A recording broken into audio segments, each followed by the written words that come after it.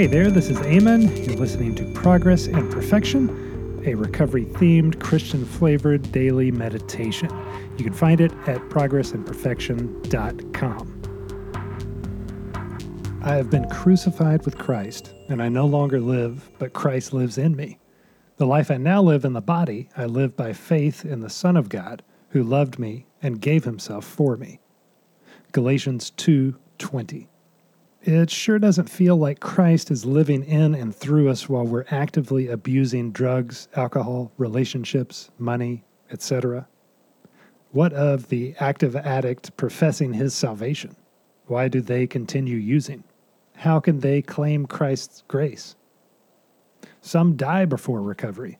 Others drift so far into their addiction that contentment and misery replaces any quiet time with their Creator. I write this for you, though, and you're not dead. And you do have the flame of hope, either newly kindled or ablaze. The theology of sin and repentance after salvation is beyond my pay grade, but I have no issue with believing He fully allowed me to walk into and through addiction and evil, to do a good work through me as a result of having had those experiences.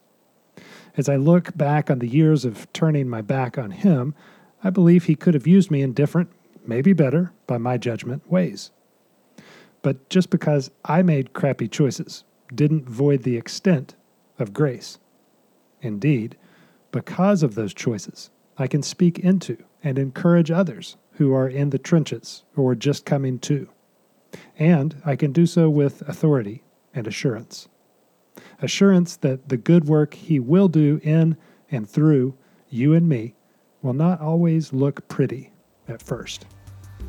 Hey, thanks for listening. Forward this to a friend that may appreciate it and find us over at progressandperfection.com. Have a great one.